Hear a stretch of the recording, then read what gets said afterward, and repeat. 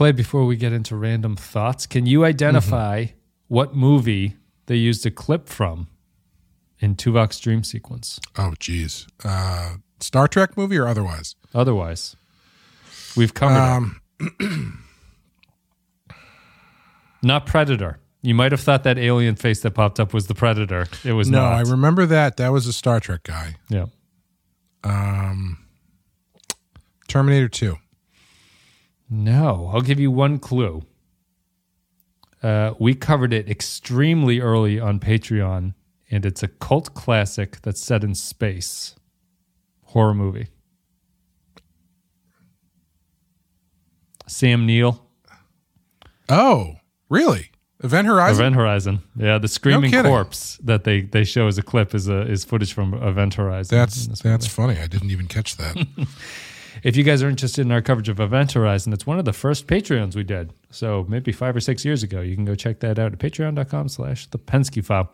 But here we are, Clay, to talk about Random Thoughts, which is a Voyager episode, and it is not a movie. Who directed Event Horizon? I couldn't think of the director. It's one of those It's a Paul W.S. Anderson. Anderson one. All right, that makes sense. Not P.T. Anderson. No, Not Wes the video Anderson. game Anderson. Paul right? W.S. Anderson. Yeah, W.S. WWWB. This is Random Thoughts. It's a 10th episode of the 4th season of Star Trek Voyager. It came out on November 19th, 1997. Where Were You? Written by Kenneth Biller, directed by Alexander Singer, in-universe date 51367.2, 2374. In this one, B. Ilana Torres is imprisoned for having violent thoughts on a planet of peaceful telepaths. As Prince once said so beautifully on the soundtrack to Tim Burton's Batman, if a man can be considered guilty for what goes on in his mind, then give me the electric chair for all my future crimes. Yep. You can only go so far with your violent thoughts and your groovy, stylish R&B backbeat. Let's see here. So I thought this was interesting on the Memory Alpha. This episode bears several striking similarities to the first season episode Ex Post Facto. I know you remember that one. In both episodes, a member of the crew is accused of a crime on an alien planet. Tuvok assists in investigating the crime and performs a mind meld as part of his investigation. The crew member is found to be innocent, and the true culprit is discovered to be one of the native aliens. In addition, in the closing scenes of each episode, the crew member has a terse conversation with Tuvok in which Tuvok explains that he was simply pursuing the truth and not necessarily attempting to exonerate the crew member. Who was the criminal accused in Ex Post Facto, Clay? The second quiz for you. The crew member? Yeah, the Voyager crew member who was accused of committing murder in Ex Post Facto. Was it B'Elanna? No, Paris. I was going to say Paris, yeah. Very good. So let's get into random thoughts. What'd you think about this one? Well, first of all, I have no memory of that other episode, as longtime listeners of the show can probably assume. Mm-hmm. That was a good one from the first season, I think. I thought it was okay. Yeah. It started our Detective Tuvok. We both like Detective Tuvok. This one isn't Detective Tuvok as much. This was okay. It starts off rough with the first thing that you're given is an insight into Neelix's sex life, which I don't want. The and tugging? should never have. Yeah. Well, yeah, that and the scene at the beginning when he's talking to Paris and he's like, I haven't been with anybody since Cass. It's like, Neelix, I don't want to know. Just don't. Those conversations are always great on shows like this. And I was, once they got into the core idea in the first half, I was kind of rolling my eyes a bit just because it was like, yeah, Minority Report brings up some ethical questions. Great. Mm-hmm. It's not really that interesting, not really that novel. When they got to the idea that they're selling violent thoughts on the black market, that's pretty fun. That's a fun idea. Yep. But aside from that, I don't know. It was okay. I didn't love it. It didn't blow me away. It was fine. Random Thoughts is, I think it's a pretty good example to me of I think it's a pretty good example of a Voyager episode at this point, Yeah. for better or for worse.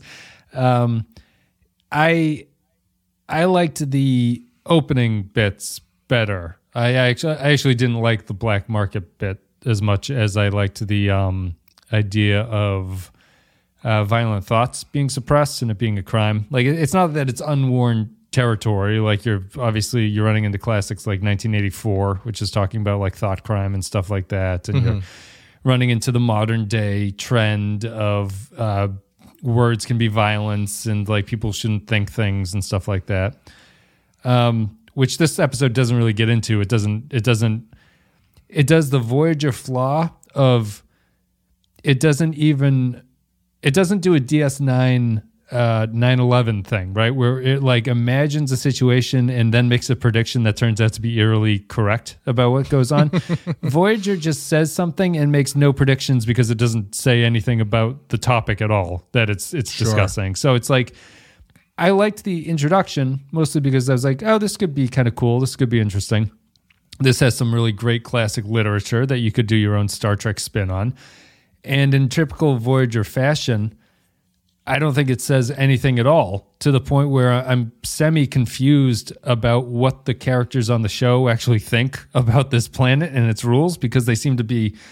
Tuvok has a line where he's like, you thought this was our crew member, but it looks like you have a much bigger problem on your hands. And it's like, well, is it a real problem, Tuvok? Like, I don't know if Tuvok should be the one that's being like, well, you need to go out there and squash these people from thinking what they're thinking, because this is going to get dark. And also, this is kind of rambling, but I'll throw it to you with, after Year of Hell, I found it really weird to see Janeway be such a bootlicker to these guys and be like, yeah, we'll let you torture B'Elanna because that's the Federation way. That was one of the things I was kind of thinking too, where it's like, once they get into this, which is like the thing we've seen a million times, which is like they're on a planet, something goes wonky, and then they're like, nope, we have to listen to the arcane draconian rules that they go by. Like the whole time I was thinking like, just leave the planet, just go, just leave. Just go. Or before you go down there, for sure, leave. You should be like, do you guys have any weird rules on your planet that we should know about before we get down there? Like possibly thought crime. That's something you guys might be dabbling in. Yeah, I don't know. I think it was just, for me, it was, the start just felt like such a off-the-shelf Star Trek plot that it didn't really engage me that much. Until they got into the black market thing, which I thought was kind of novel as far as the way that they handle this kind of thing. Yeah. So it took me a little bit to get into it. And also the idea that that old lady stabs that woman to death was unintentionally hilarious. Yeah, I thought it was like very funny. they're really ratcheting things up here. My favorite part of the episode was the two scenes with Seven. Actually, I really like the ending one. What's the first one? I can remember the ending one where she's talking to. I can't remember who she's talking to, but they're maybe it's Neelix. I can't remember, but they're talking about. She makes the comparison that she says she doesn't understand why Voyager continues to follow Federation rules and Federate the idea that they're supposed to be seeking out new civilizations. She's like, if you just focused on getting home, you could get home a lot quicker. Yeah. And then it's Janeway. That's the ending Janeway scene. Yeah. I think she's talking to Neelix, but I don't remember what she's talking about to Neelix in the first one. The first one, the point that she gets to is that what they're doing, they say what they're doing is gathering knowledge about other cultures. Her response is that assimilation is the same thing, but it's a lot faster, quicker, more efficient. So I thought that was good, because then you're at least tapping into the weirdness of Seven a bit in a way that they haven't in a little bit. Yeah. And I like that last one with Janeway too, because she does bring up some good questions. Makes me wonder. But I like that use of Seven as someone who is kind of weird and asking questions that are a little bit, uncouth. Outside the box a little bit. Yeah.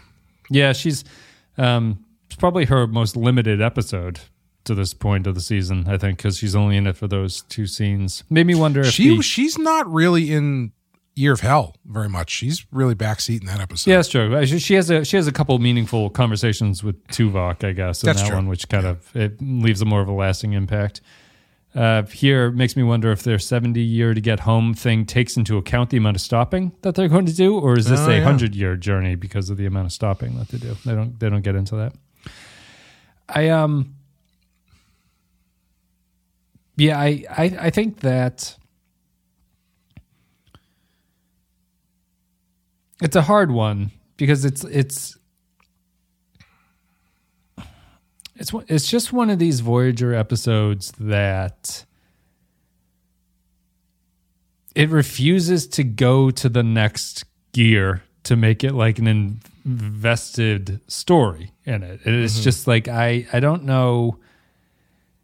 I feel that there are ways you could do this. Like I'm continually, I guess I'm a little bit surprised by Janeway, and I think Janeway is taking a lot of like hits in my esteem as far as like where she would rank on the captain list of the captains. Just for narrative stuff, I find she acquiesces to the aliens here in a way that is, it really just goes to show the lack of the balls that the show has as a writing force, where it's like she doesn't have any problems with this beyond just being like, this is unfortunate this happened, B'Elanna, but they're going to have to erase your memories because this is the way the things. It's like, after all they've gone through, I find it hard to believe that, and especially after the Year of Hell, it's not just like a beam her out of there and get the fuck out of this place situation. Yeah, that's what I was thinking, yeah. Because that's why I think it was so frustrating at the beginning, because I was just like, just go, just beam her out, just go. Well, I guess because the difference is, right, in TNG, there was always the implicit understanding that you might have to deal with these people because they're presumably within the Federation because you're like bumping into them all the time. But here, you're not going to see these guys unless you're looking in the rearview mirror and be like, well, we'll see you guys later. And also, the thing she's getting arrested for is so abstract. And like, that's not something that they knew was a thing, or that like, like the fact that Janeway doesn't really push back against that, being like, what, you're not arresting my crew member because she thought about punching somebody. No, never takes a moral stand like Picard would do, which is that like, this is an insane thing that you have determined to do, that people like just the thought of, because it's different even from, Minority Report, because Minority Report is at least assuming that a crime is going to happen, where this is just, I just got angry at you and I didn't do anything and I'm not going to do anything, but I got angry at you, and that's apparently the crime.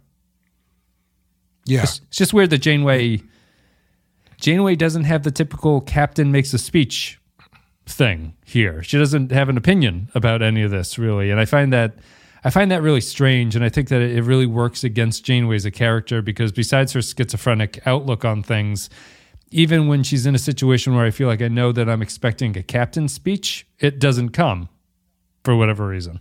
I don't know. She's weak. She's fairly weak as a character to me.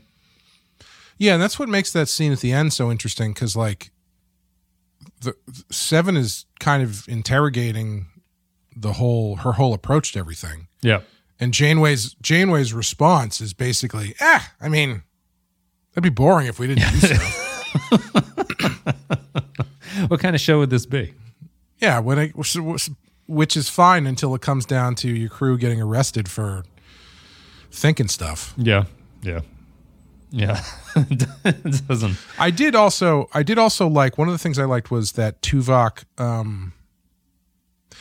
I think it was probably because he had the hots for her, which I didn't love, but the fact that when they first start talking about the incident, Tuvok is kind of on her side.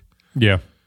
Being both telepaths and stuff, they clearly have a connection. But he very quickly switches back over once he kind of sees what's going on. But I wish they had pushed that a little bit further and let him be a little bit more ambiguous as to whether or not because I mean, that's the closest they get to making some sort of like ethical point, or like bringing up an ethical question, right? Having Tuvok be like, well, I don't know, maybe it's good. I mean, that's what my people. Yeah. What's that? Yeah, the Vulcans do it. I was going to say that. Right. It's his sort of outlook on life.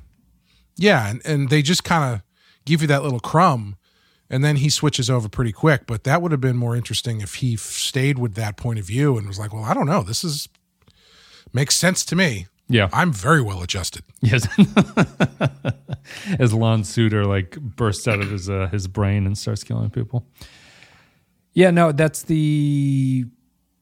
it doesn't ever go anywhere like that. You could see an argument that Tuvok is sort of pro what this place is doing. You could have a kind of semi-relationship thing there where it's like it's unclear what his motivations are about it or what the argument is, and then he doesn't get to take it to the level of like disgust that the Vulcans don't actually, they do judge, but they don't criminalize emotion. They just sort of judge it as like this is something that we shouldn't be doing.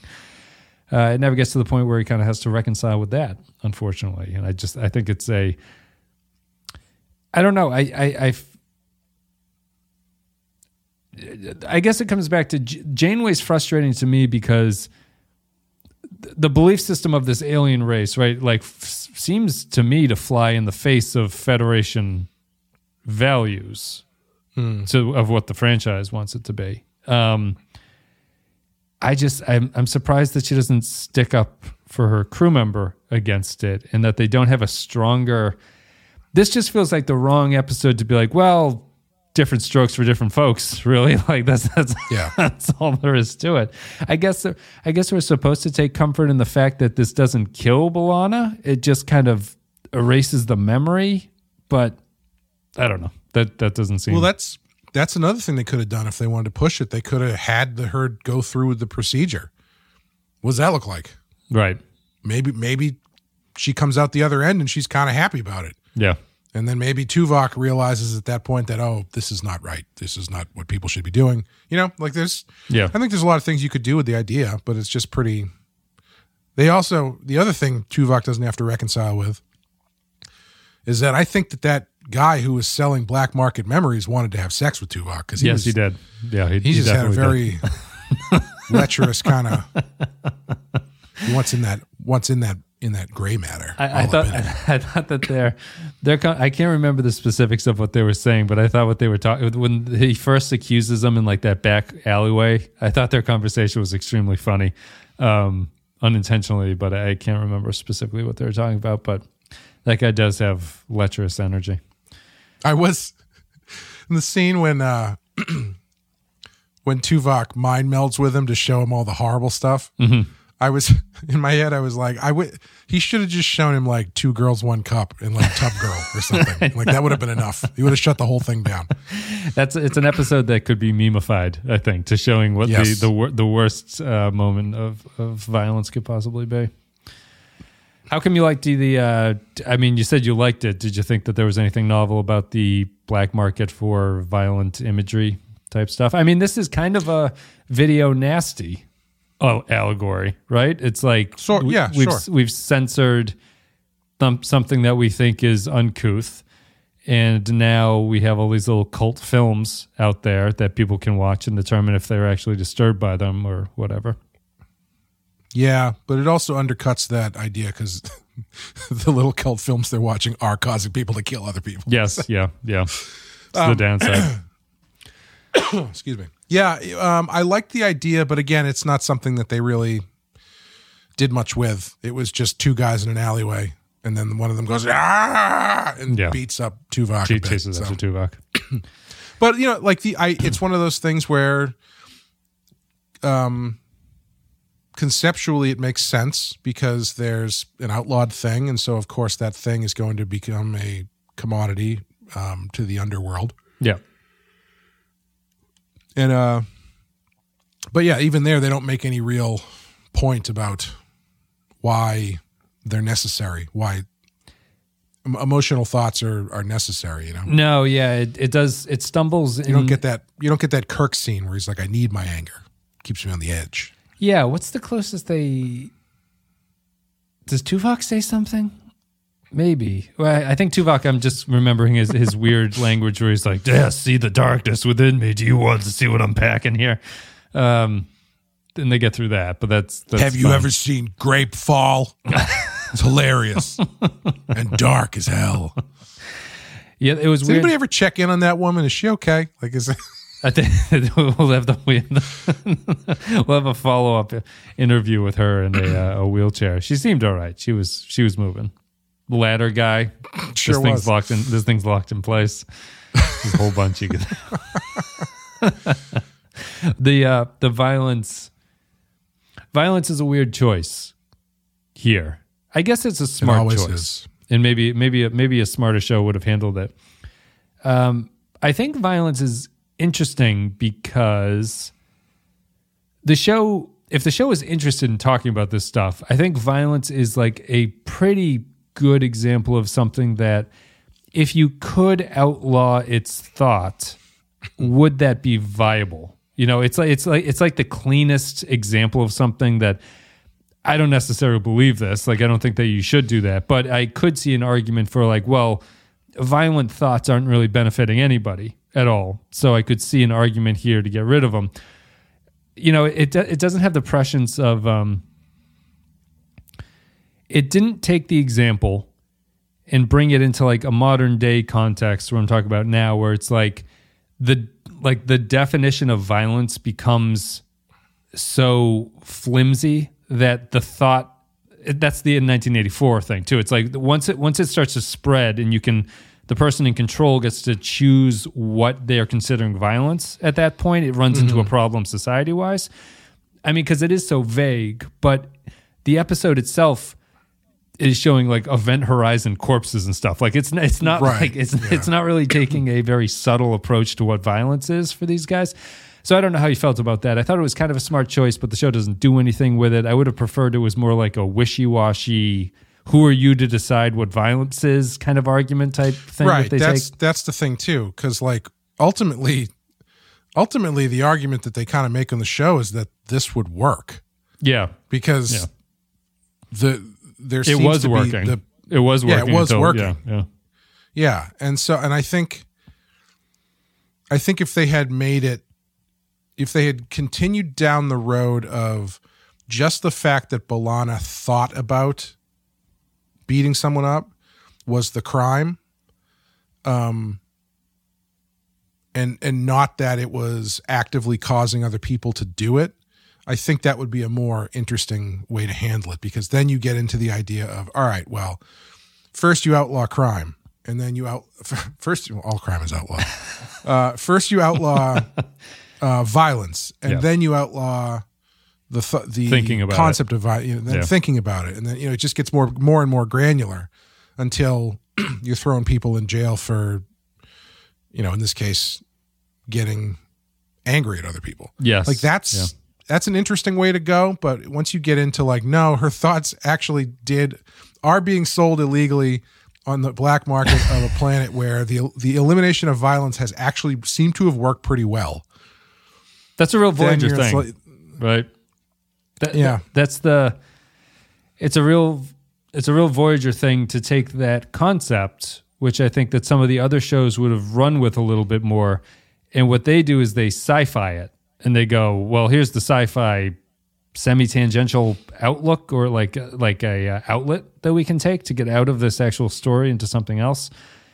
It's a little bit unfortunate, but or just do something with the black market thing if you want to do that, if you find that to be more interesting. The inspiration for this was apparently the cultural conversation about like how much like violence in media and stuff, and how much that influences people, whether or not like violent video games make violent kids and things like that. Sure, but again, you're undercutting that entire argument as soon as you have the violent media cause violence. Then it's not there's no argument anymore, because like the violent media specifically caused violence to happen. Right. So you mean in this case, you mean the media in this sense of the memory being sold? Yeah. Yes. Yeah. So that's why I think there's a more, it's strange though, because like you got to have something happen in the episode. You got to have action, and you've got to have action that causes drama. So the way they handle it, I guess it makes sense for a TV show. But like if you're trying to make any kind of point, and it doesn't seem like they are. Yeah. Then you got to do something different, I think. Is the lack of a point in the background information was intentional. The original script was much more, they don't say how, but the original script was apparently much more forthright in having an opinion about this. And through rewrites, they cut it away. I don't know if I don't think you do need to have an opinion. Like, I think, but they're not really asking a question that much here. You know, you can, if you want to bring up the idea and then have Janeway or whoever your designated one side of the argument is, get into it with the person on the other side of that argument, that's fine too. You don't have to, nothing says you have to come down and make a point or create a conclusion or solve the problem. But it just, they kind of, it falls to the wayside here in favor of the more sci-fi stuff, as it usually tends to do. Yeah. I think that's the difference between us generally. I like episodes to have points, even if they're contradictory with other episodes in them. Like, I like the voice of the writer coming through. TOS did that really well, I think, which would have like pro-Vietnam episodes and then anti-Vietnam episodes, like back to back and stuff like that. And I just think that, like, the more you avoid having an opinion, the more you end up in this territory, which is just you bring it up and then you go, that's it. You know, like that's what are you going to do? Yeah. I think it's different though. I think there's a difference between bringing it up and then going, whatever, or bringing it up and really digging into it and really interrogating it from all sides. You know, this isn't doing that. This is just kind of bringing it up, go, hey, wouldn't it be crazy if, and then throwing the sci-fi thing in there to keep things moving. Yeah, it's fair. Yeah. I mean, I guess yes, if you're not going to, I guess that's semantics about what you consider to be having an opinion about it. But if you're not going to have the characters argue about it, you're certainly not in a place where it's like, and no one cares about whatever. Well, that's the thing. That's the problem with this show. Yeah. Is that, as we've talked about a million times, and it's not just this show, it's a lot of shows, but the characters aren't coming into these situations with points of view on the subject. They're just coming into the situation as Chakotay, or as Tom Paris, or as Tuvok. Like, Tuvok is the closest you get in this episode to having an angle on it. It's an interesting episode if they had gone, and I'm just realizing now how little she's in it, but if B'Elanna had a point of view about her violent thoughts, I feel that's something he could probably, because I did one of the, like, more like subtextual things I liked about it was I do like the idea of Tuvok and B'Elanna talking about their different outlooks on things, because I think that's kind of interesting. I think that the show has an extremely hard time justifying it. It generally portrays B'Elanna's outlook as a negative. Her temper is always a bad thing to her. It always causes problems. But I think you can, you know, in the way of the TOS episodes, I think you can make an episode where B'Elanna's temper and her tendencies are helpful sometimes. They have to be. Sure. You would think. Yeah. And I think that here, seeing B'Elanna stick up for her thoughts and essentially her culture in some ways, although it's implied here it's just genetics, but like her like genetics or whatever, and just saying, you know, listen, hippies, you know, it's like stomps on someone's foot. I feel that this episode could have gone in that direction too, which is just B'Elanna sticks up for herself. She's in control, but she has thoughts that she is controlling, much like Tuvok and the Vulcans do. That's why it's so weird that the Vulcans are always a little bit confused, and Tuvok is too, because there's always that problem about, we know that they're suppressing emotion, but the Vulcans always seem to be in denial and say we don't feel these things, but they clearly do feel these things. So I feel that there's discussion between B'Elanna and Tuvok on that stuff, but they don't get into it. Yeah, I mean, honestly, for an episode about B'Elanna being arrested for her own thoughts, she's not really in it that much. No. And they don't really get a lot of time with her and actually get her. She doesn't, like you're saying, she doesn't really have any scenes where she's kind of getting into the subject herself, you know? Yeah. Where does she come down? Maybe she comes down and says, you know what? My anger from my Klingon side is a liability, and maybe this is the right thing for me. Right. You know, which I'm not saying is the right or wrong thing to do. Yeah, it would be an interesting way to idea. go. Yeah. Yeah. And then maybe it's Tuvok who comes around and says, you know what? No, that's not the way things should go, or, whatever. Yeah. No, agreed. Are you still liking Janeway's hair? I think it looks great. You like her hair? Much better than that weird Vanilla Ice bouffant thing that she had. And the ponytail. Ugh. When they threw the ponytail on the back, it was not good. I remember the bun, I think. I'm sort of, all of her haircuts are blanking together. I do It find, was basically, it was the big bun thing. yeah. And then there was one episode, I think in season 2, where she had like a normal, like shoulder length haircut. Yeah. And then it immediately went back to the bun thing. Yeah. And then towards the end of last season, they gave her this long ass ponytail Yeah, the bun. coming out of the bun, which was not great. But now they've switched to just that short kind of bob thing. It looks much better. Yeah, I think as they bring in the sex appeal of Jerry Ryan, I think it's interesting she went with the most matronly haircut that adds 10 years to her appearance. Well, I mean, honest dude, it takes away 10 years compared to the last thing she had. Like I would not be surprised really? if she was like, I think so. I think I she would looks not be much older. surprised if she was like, if she's going to look like that, I need a haircut that doesn't look like Dracula at the beginning of Bram Stoker's Dracula. Interesting. I'll have to go back and look at stills. I feel this is her most mature, in quotes, haircut. It's like the most matronly, I guess would be the word. All right, well, we'll go to patron thoughts about this one. If you guys enjoyed the content today, you can go to patreon.com/The Penske File and leave This is not going to be a great episode to listen to because most of it is us going like, it was a scene. I don't remember what people said, but somewhere in there, someone said something about the memories. Something happened. Something. Yeah. They gave her a little bit of the juice. I mean, I liked the one thing I like about Voyager is it does feel. I don't know if it helps the show, but it feels like the writers are not even really trying to hide what they would consider to be like the dirty version of the show. Like Neelix being like, can you tug on my whiskers? Like that. It's like, it's only just an allegory or a metaphor. It's like, he's using the word tug. There's no difference in it. It's not even like the Ferengi ear massage thing, which feels like it's like two metaphors stacked on. This is just, he wants to have his face pulled as he's like grabbing her melons, like the subtext is just, it's just really. Hey, who is that actress? Into it, apparently. Well, I recognize that actress from somewhere, but I don't know what it is. Hold on a second. Who is she? She's a guest star. They all have silly names. I can't tell what they are. Anyway, patreon.com/The Penske File. Leave your thoughts about upcoming episodes, and we will read them on the show. I think we're going to be justified, though, Clay. I don't think the patrons are high on this episode either. So I'll go with Kyle Barrett. Not that it matters, but it's always the struggle. I always get very concerned whenever I say this is an episode like a lot of Voyager episodes.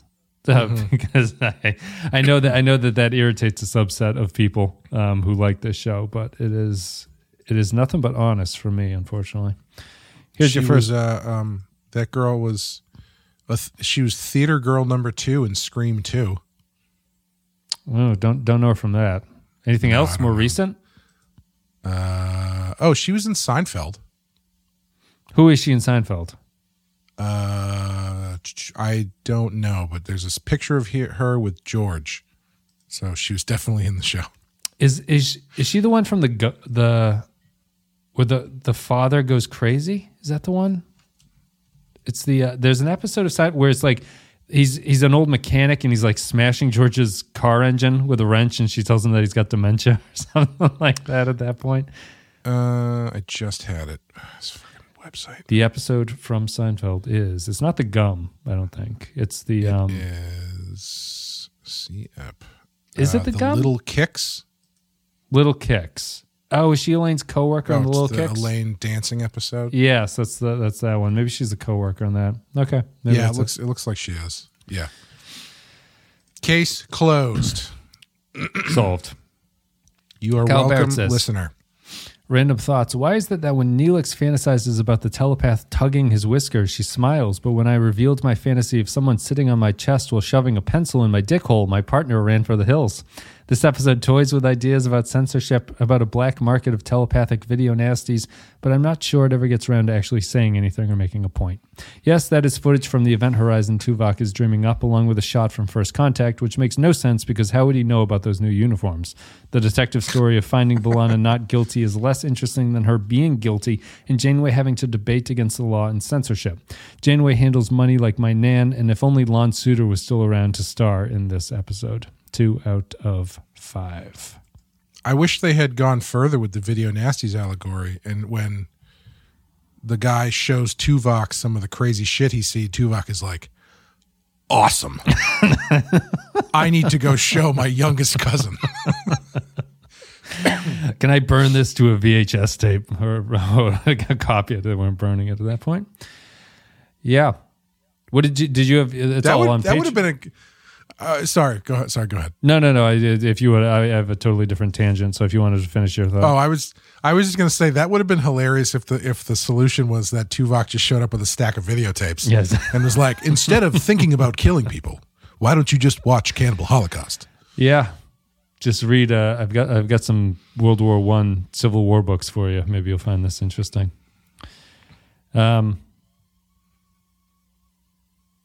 The video nasties are you and Amanda's special Patreon for last year, right? Last year, if I got my years correct. Did you find the violence there to be upsetting in a general sense? You don't have to get specific. No, like there was some of them that I couldn't really understand. Like it's all relative, right? Like it's all relative to when they came out and where the line of extremity was. But even so, I think, well, it was all an overreaction, but there were most of them were really violent, but clearly kind of unrealistically violent. You know, it's not like you were watching. Weren't sure if it was a snuff film. Yeah. But on the other hand, you did have Last House on the Left, which is a pretty rough watch, and is isn't as high on the special effects. Like, you know, you're not seeing A+ level gore flying out of people, but the fact that they're not doing that kind of makes it more visceral. So like that stuff, it kind of swung from I have no idea why anybody had a problem with this to I don't agree with it, but I kind of get it, you know? Yeah, sure. It was all British banning, right? That's the whole thing about it. Yeah. And it was all just home video too. Because all these movies, they were released in cinemas with a couple cuts, I think. But when it came to actually making them available in the home where kids might be able to watch them, that's when the problems happened. And that's when they started banning stuff. Yeah. So that's what they should have done in this. They should have had a kid kill somebody. Yeah. It's gone too far. Everyone's in trouble now. Yeah, I don't know if there's any, because the British censorship, the European censorship is weird in general, isn't it? From an American point of view, it makes like no sense what they do. It's true. So I was just gonna say it's so weirdly backwards comparing to, because like, basically I think in America violence tends to be okay, but sex is usually come down on a lot harder. Yeah, it tends to be the opposite in the UK. Yeah. Although I don't think we ban sex in that way. It's not. Well, that's what I mean. Yeah. Like I think nudity and stuff is more acceptable in the UK than it is in America generally. Yeah, but their reaction to violence is more extreme than the American reaction to sexuality, I think. And it's not even. Yeah, sure. Yeah. It's not because I'm listening to the Stranglers a lot now, and they have a video for their Duchess that was banned by the BBC. And it was banned for being blasphemous, but it's just them in a church, you know? And it's like, what the fuck? Like, yeah, when it comes to that stuff, anything goes, you know? It's clearly more political than anything. It's not like the actual content matters. It's more just the ability of, it's like the whatever branch of government is controlling that is like trying to assert itself in some way to do something is just kind of ridiculous. There's just like 5 people who watch these things and go, I don't think the Iron Lady's going to like this one. And then they ban it. And then they tut under their breath. Like the Madonna Like a Prayer video. Yeah. It took me a long time to figure out why anybody had an issue with that video. Because like as a kid, I watched that video and go, I don't know.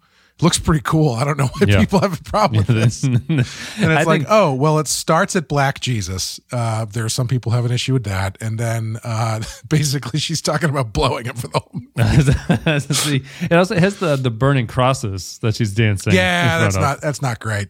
That's not great. I actually think the worst part of that is when they do the thing where the background singers in the song are embodied as the choir. And the choir singer just gets in Madonna's face and just goes like, yeah. It's just like, this is the most embarrassing lip syncing I've ever seen in my life. It just, some things don't work well when they're not in the context of the song. But yeah, that one that's a great video though. It's a great song. It's Madonna's, clearly it's her best song. It's also a great video. Song. There's a whole lot going on in that video. That was not one that because there's also the black guy gets blamed for her death when she dies in the video. Yeah. And he's at the scene and the cops blame him. And then he's Jesus. Taxel Bear says, random thoughts, an interesting exploration of a society where everyone is a telepath and doesn't come from Beta Z, and the consequences thereof. Also some decent Tuvok content. Also, I found Paris's Let's Just Break B'Elanna Out. The Mari are a bunch of punks who won't fight back. Incredibly funny for some reason. I did like the bit with Chakotay and Paris on the bridge when they had, because that was like an instance where 2 people had differing opinions on the situation, right? Yeah. And it ends with the pretty good grace note at the end where he gets up to leave and he goes, by the way, Tom, just because I let you sit in the chair, don't forget that the captain is still in charge. I was like, oh, that was pretty good. That was a good way to get your point across. Thank God they saved it with that, because I was like, what is this business with allowing him to sit in the chair? The chair, was that like an improv or something that they did? But they paid it off. Yeah. This is Poindexter G with random thoughts. Random thoughts. Sorry, and one other thing. Well, I don't think we've discussed this. Is Voyager's seating arrangement on the bridge the least impressive of the seating arrangements the ships have ever had? It really bugs me that there's only 2 seats. There's only 2 seats, right? There's 2, and they're low. They're like lower than everything else. It's a choice. Yeah. Because I think there should be 3. There's almost no architecture to their seats. They're just sort of on the ground, and they're just hanging out there. Yeah, it's not a particularly inventively designed bridge. No. You're not going to get anything close to the TNG bridge. No. I guess they're probably entering the make it easy to shoot on era of this. Mm-hmm. Like they realize that they can. That was the strength of TNG though. They always complained there was only a couple angles you could shoot it on the bridge because that's the only way it looked good. But it's like, it looked good in every single shot. So why not continue? Yeah, I mean everybody who's on the bridge in TNG was clear in the shot. It was dynamic looking, and it's a cool design. Sorry, this is Poindexter G. I just sent you. Inspector Tuvok is the best Tuvok. I would seriously watch a show about that guy solving crimes. Seven's conversation at the end starts to bring up one of the big questions of this episode. How do you anticipate laws on other planets that are completely outrageous to us, but seem perfectly normal to them, especially when they see them as so normal that they don't tell you about them? The last time Trek dealt with this was Wesley and the planet of the scantily clad beautiful blonde people, and I'm loath to think of that episode again. Interestingly, Janeway comes up with a solution that worked within this culture's legal system, whereas Picard just said nuts to this and went and bugged off, interestingly making Janeway the more proper Starfleet of the two. Oops. Artorias says, random thoughts. So is it a utopia or is it totalitarianism? I find it could be either, depending on whether you agree with the powers that be, or maybe any society that devoids its people of individual liberty is just a tyranny regardless. Side thought, I noticed this episode started to use CGI instead of the model for Voyager, and I honestly think models age better than the CGI. Also, Tuvok was outstanding in this episode, but makes you wonder why a Starfleet ship doesn't familiarize itself with the legal system of a society they're encountering, especially when they allow shore leave. I don't know if they stuck the landing with this one. In typical Voyager fashion, they bring something up, but only go to the surface. 2 random thoughts out of 5. Random access memories. Random access memories. This is JC Superstar with this. Did you know that album, that Daft Punk album, came out like 10 years ago? Which one? Random access memories, the last one that they did with like Get Lucky on it and stuff. Yeah, it makes sense. I guess. Yeah, I mean, it's crazy. It is surprising, Time but just makes sense. Time just goes by too fast. Do they still exist, or did they broke up? No, they broke up. Yeah, yeah. Great album though. It's a really good one. This episode started out strong. A good murder mystery is always interesting, but once the black market for anger porn was introduced, it became pretty silly. At one point, a random henchman rushes at Tuvok shouting, "No!" right before he attacks. I can't believe the production team went with that cut. It's as bad as Harrison Ford's line, "part-time" from Crystal Skull. Sorry, part-time. Oh, and leave it to Neelix to win the hearts of all space babes. You call them Netflix too. I like that. Sorry. Did I say Netflix? Yeah, that was what I always used to say, to call them Netflix. Leave it to Neelix to win the hearts of all space babes, from an Ocampan with psionic powers to the girl next door who works in produce. 2 out of 5. That's something I wish I could remember. Neelix takes a weird punish these people thing just because he talked to that melon girl once and she got stabbed. He takes a real deranged line of opinion. Yeah, he doesn't understand what's going on though. I don't think. He's just, all he says is, "I hope you find the person responsible and bring them to justice." Oh, okay. Is it vague enough to just be okay? Yeah. Because I never got to touch the melons. The melons, fresh melons. I don't know what a ripe melon feels like. Changeling says, random thoughts. I can think of 2 possible things that would have made this episode better. 1, completely scrap the plot and instead go with, as punishment, B'Elanna gets the Ludovico technique, a la Clockwork Orange, and is now incapable of doing her job. For instance, they're being attacked and she cannot charge weapons because that is an act of violence. Or 2, when Tuvok is cornered at the end, he says, "I'll give you my most violent thoughts." Bad guy goes into his brain, and it's not Tuvok he sees, but Lon Suder. Maybe because they're mind melded, a part of Suder lives on in Tuvok forever, and it is so violent it incapacitates the guy. Anyway, this episode sucked. 1 penis-shaped mind probe out of 5. I would actually seriously like if he ran into Suder in Tuvok's mind, and it was just some weird Chucky doll level violence. Yeah. But they bring up the same thing I said, which is it would probably be more interesting if they actually did the thing to B'Elanna. Yeah. And then you see what that means. Yeah, right. Losing a bit of herself. Groppler John Zorn says, random thoughts. Poor Neelix, the first girl since Kessu offered him a little cleavage and a mango smoothie, if you know what I mean, and she gets stabbed by an old lady with a pie server for her trouble. Let this be a lesson to all you sex-crazed kids in your interspecies whisker-tugging ways. You're not getting away with that kind of hanky-panky on UPN. Sure, you might be so societally repressed that you feel the need to break into other people's spank banks. But if you do, Inspector Tuvok will come for you with a mind meld and some Clockwork Orange-style images involving your rectal cavity and his Cal-Toe set. Not a bad episode, not a good episode. It's just another half-full plastic tub of I can't believe it's not sci-fi. 2.5 meh out of 5. Malo Perverso. I'll let you read Malo Perverso's one.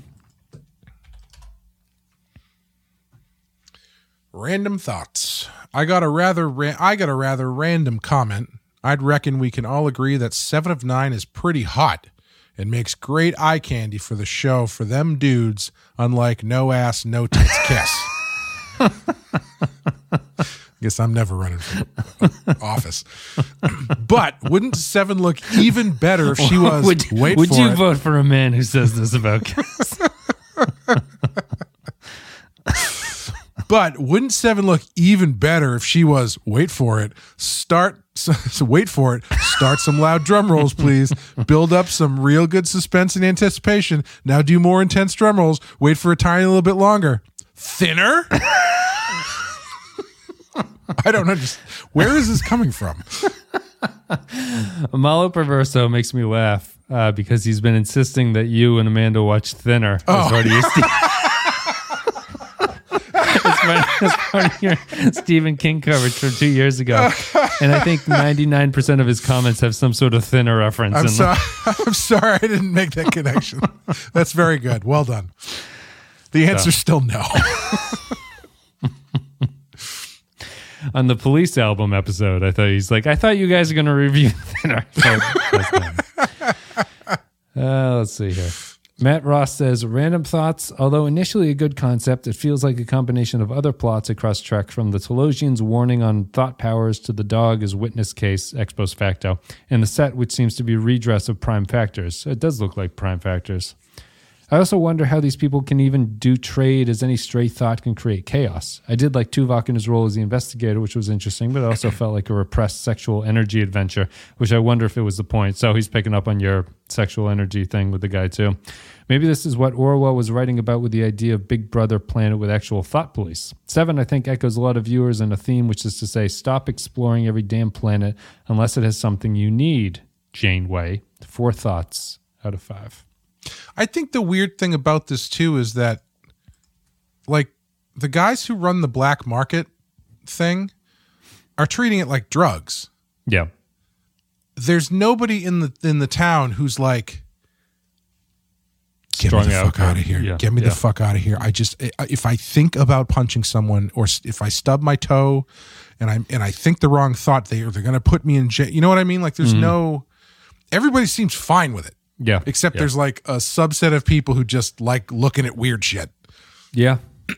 No, it does. And it doesn't leak out either, really. Like, because they're getting the violent thoughts from somewhere because there's a black market for them, but it's not leaking. I guess it's just supposed to be B'Elanna's are so intense that it causes them to I want to see. I want to see how the black market works. Is there like a place that you can go? Yeah. Where for $5 you can go into a room and just like say a bunch of racist things or something. Yeah, just they record. Just pull, you know, it's like I think there's so much more in this concept that you could do that would be interesting or have more of a point to it, but they just don't. They don't take any interesting tack with it at all. Yeah. I did like. I thought it was genuinely funny when the first guy was like beating the guy who got attacked in the first place after B'Elanna's thoughts. He's like clubbing him about his like wares or something. I thought that was a very funny scene. A lot of unintentional comedy in this. This is Jaron Hatch. It feels like it should be, like the Twilight Zone episode with the kid who has the crazy mental power. They did a takeoff of it on The Simpsons too, where it's like everybody in the town has to think positive thoughts because the kid Bart will know. Yeah. And then like Mo for a half a second slips and like he sends him into the sun or something. I forget what it is. Well, that could have been the role of the female police chief of this one, right? It's like everyone in town is terrified to think of something bad, so it's very much like she has them under her boot, but. No. Or I mean, I think one way that would be interesting to do it would be if you're dropping in on this culture through this police officer, for her to be like, yeah, it's great. We have no crime. Everybody's thinking positive stuff. It's really awesome here, and like she's completely oblivious to how bad it actually is. Right. Yeah. Because everybody is constantly stressed out that if they think the wrong thing, they're going to be, set on fire or whatever. Yeah.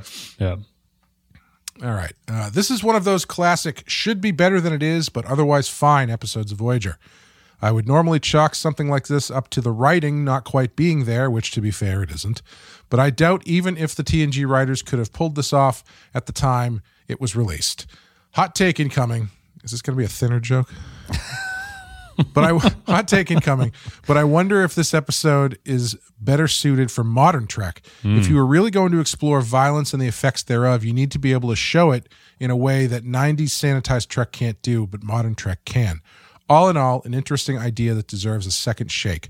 3 random scenes that give 7 of 9 a thrown together B story out of 5. I don't know if it would be better on modern Trek, but I think, I hate to be this person, but I don't know if maybe you should let people be angry is a story they would tell on Modern Trek. No, it wouldn't be. You know? Like I don't know if Star Trek Discovery would take the angle on this that maybe people should be able to be shitty. Yep. No, I would agree. I don't think it would. But it's weirdly. I guess this is where the strength of choosing violence comes into play, because. I mean, I guess Jaren's argument here is that you, as the viewer, need to see the violence to have it be like connective with you, which will like have it be a impactful thing to watch. Because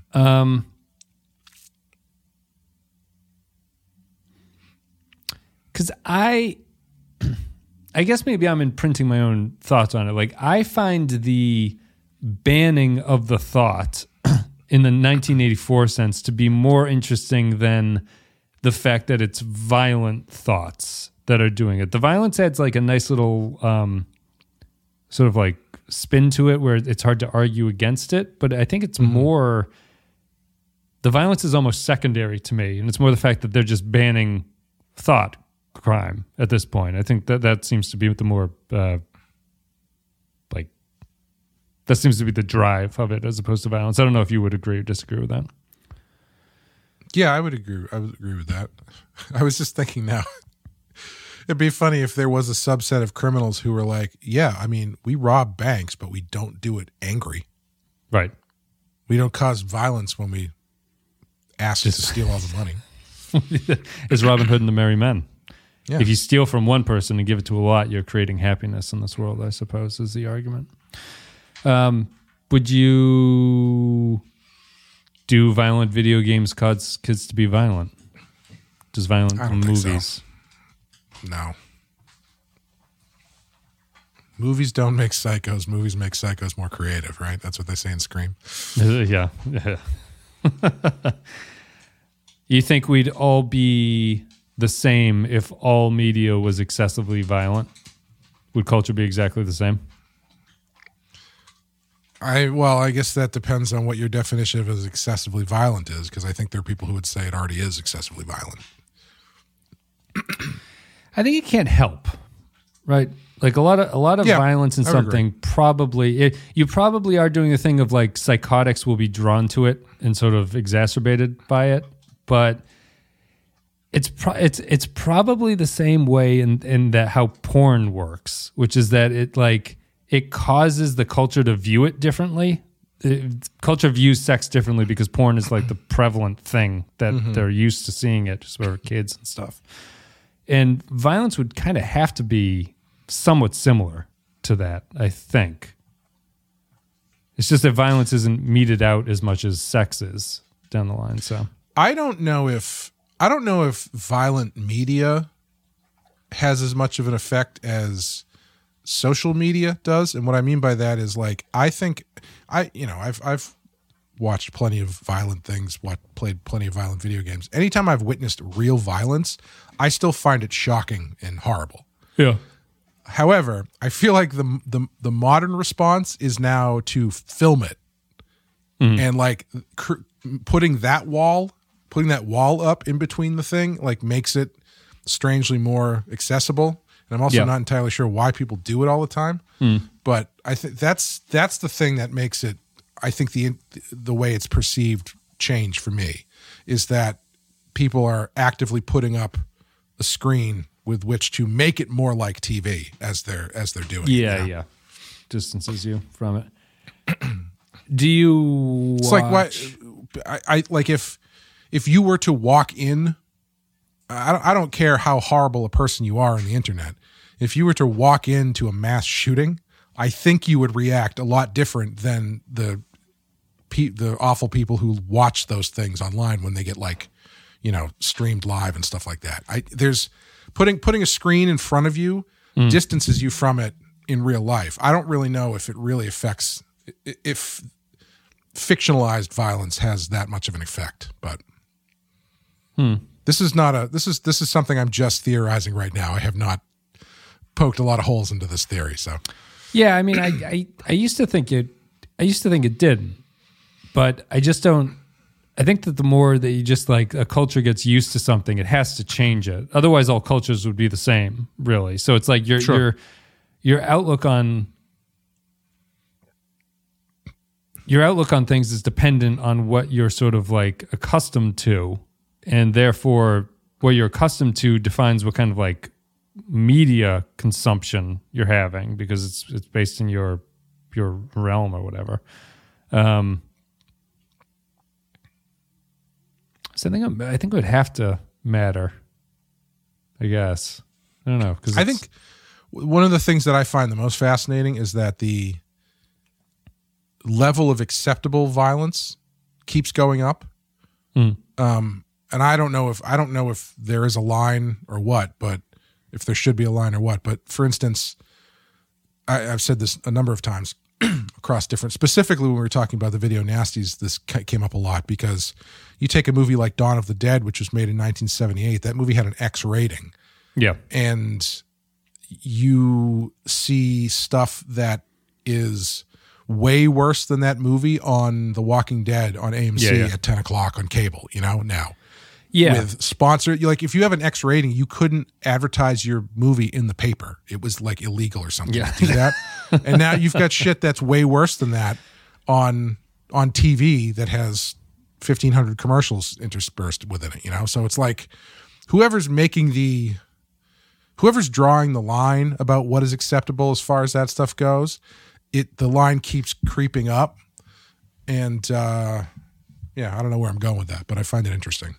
Like one of the things that I find really funny is that Mortal Kombat, the video game, now, it is now the game our parents thought it was.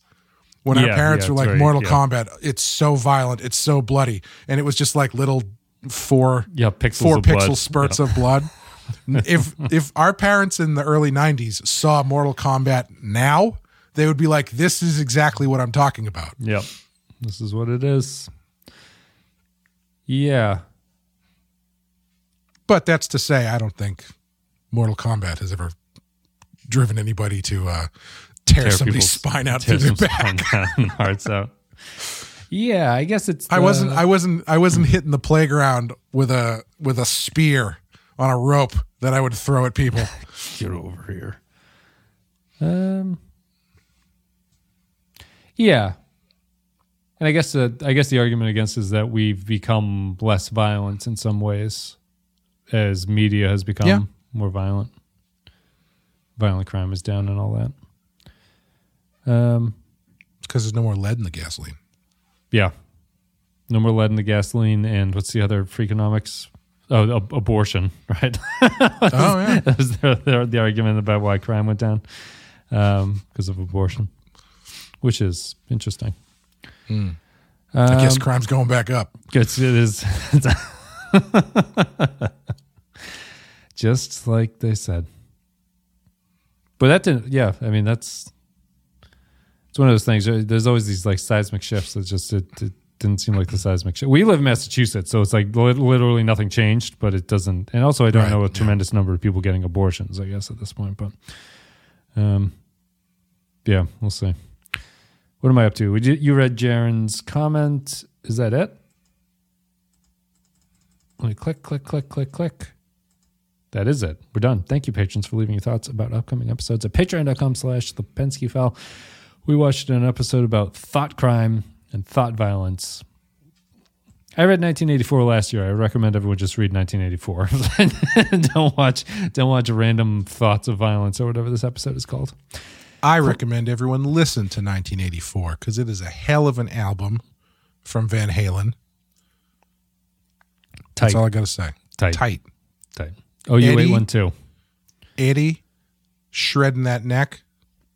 Dave hitting those high notes. Al smacking those drums. Michael also there. What was that? Alex Van Halen. Oh, there you go. I've never heard him call it Al. Nice. I thought maybe that was the album he was in rehab or something. That was the album they had Watros Van Halen playing the drums for them. Was it Wolfgang, his kid? That's it for random thoughts. I think the patrons gave it a 2, maybe out of 5, maybe a 2.5. What are you going to give this one on a scale of 1 to 5? I think I'm going high 2, so I'm going to give it a 2, I think. Yeah. I'll give it a 2 as well. Wish it could have been a little bit better, but a lot of questions unanswered, a lot of plot lines unpoked, a lot of melons unsqueezed, and it really just doesn't get me anywhere. Like, but I didn't. It wasn't the worst one in a while either. So it was weird. It was just kind of middle ground. I think this season has been better. Yeah, it's better overall. And like this wasn't terrible, but it was fine. Yeah. Thanks everybody for listening to our thoughts about random thoughts. This is the Pensky Podcast. You can support us at patreon.com/thepenskyfile. All the content is up there for a couple of $1 a month. You get a whole bunch of podcasts. Clay, anything you want to say before we go? Did you see that video of Wolfgang Van Halen playing those Van Halen songs with Dave Grohl? Mm-hmm. Unbelievable. And it's one of those things where it's like, oh, Eddie Van Halen's son. He knows how to play the bass. He's playing bass for Van Halen. That's cool. But, you know how it's like LeBron James's son is not going to be as good as LeBron James. Michael Jordan's son, not as good as Michael Jordan. It never really happens. And then he goes up and he plays those songs. He plays them as good as his dad does. Mm-hmm. So he's just like as good a guitar player as Eddie Van Halen, and he just doesn't tell anybody about it. It's crazy. Chooses to play bass. Yeah. Apparently he's like a really great musician. And nobody really knew it. Well, he's got the genetics, I suppose. Also, check out Rotten Horror Picture Show and our Patreon that we're doing this year. We're covering the Halloween films. 12 of the 13. January, of course, is Halloween. February will be Halloween 2. And so I have to put that up, right? You've sent that to me. So I just sent that over to you today. Yeah. I will put that up. That's it. That's it for Random Thoughts. Thanks, everybody, for listening. Hope you enjoyed it. We'll be back next week with Concerning Flight, which is what just happened on Alaska Airlines or whatever that was. Yeah. I guess that's it. Thanks very much. Concerning Flight up next. What was the Ed Enterprise one? I thought that was called Concerning Flight. What was that? It was called First Flight, right? That's the one with First Flight, yeah. With Carradine in it. Anyway. Oh yeah. Thanks, guys. We will see you next week.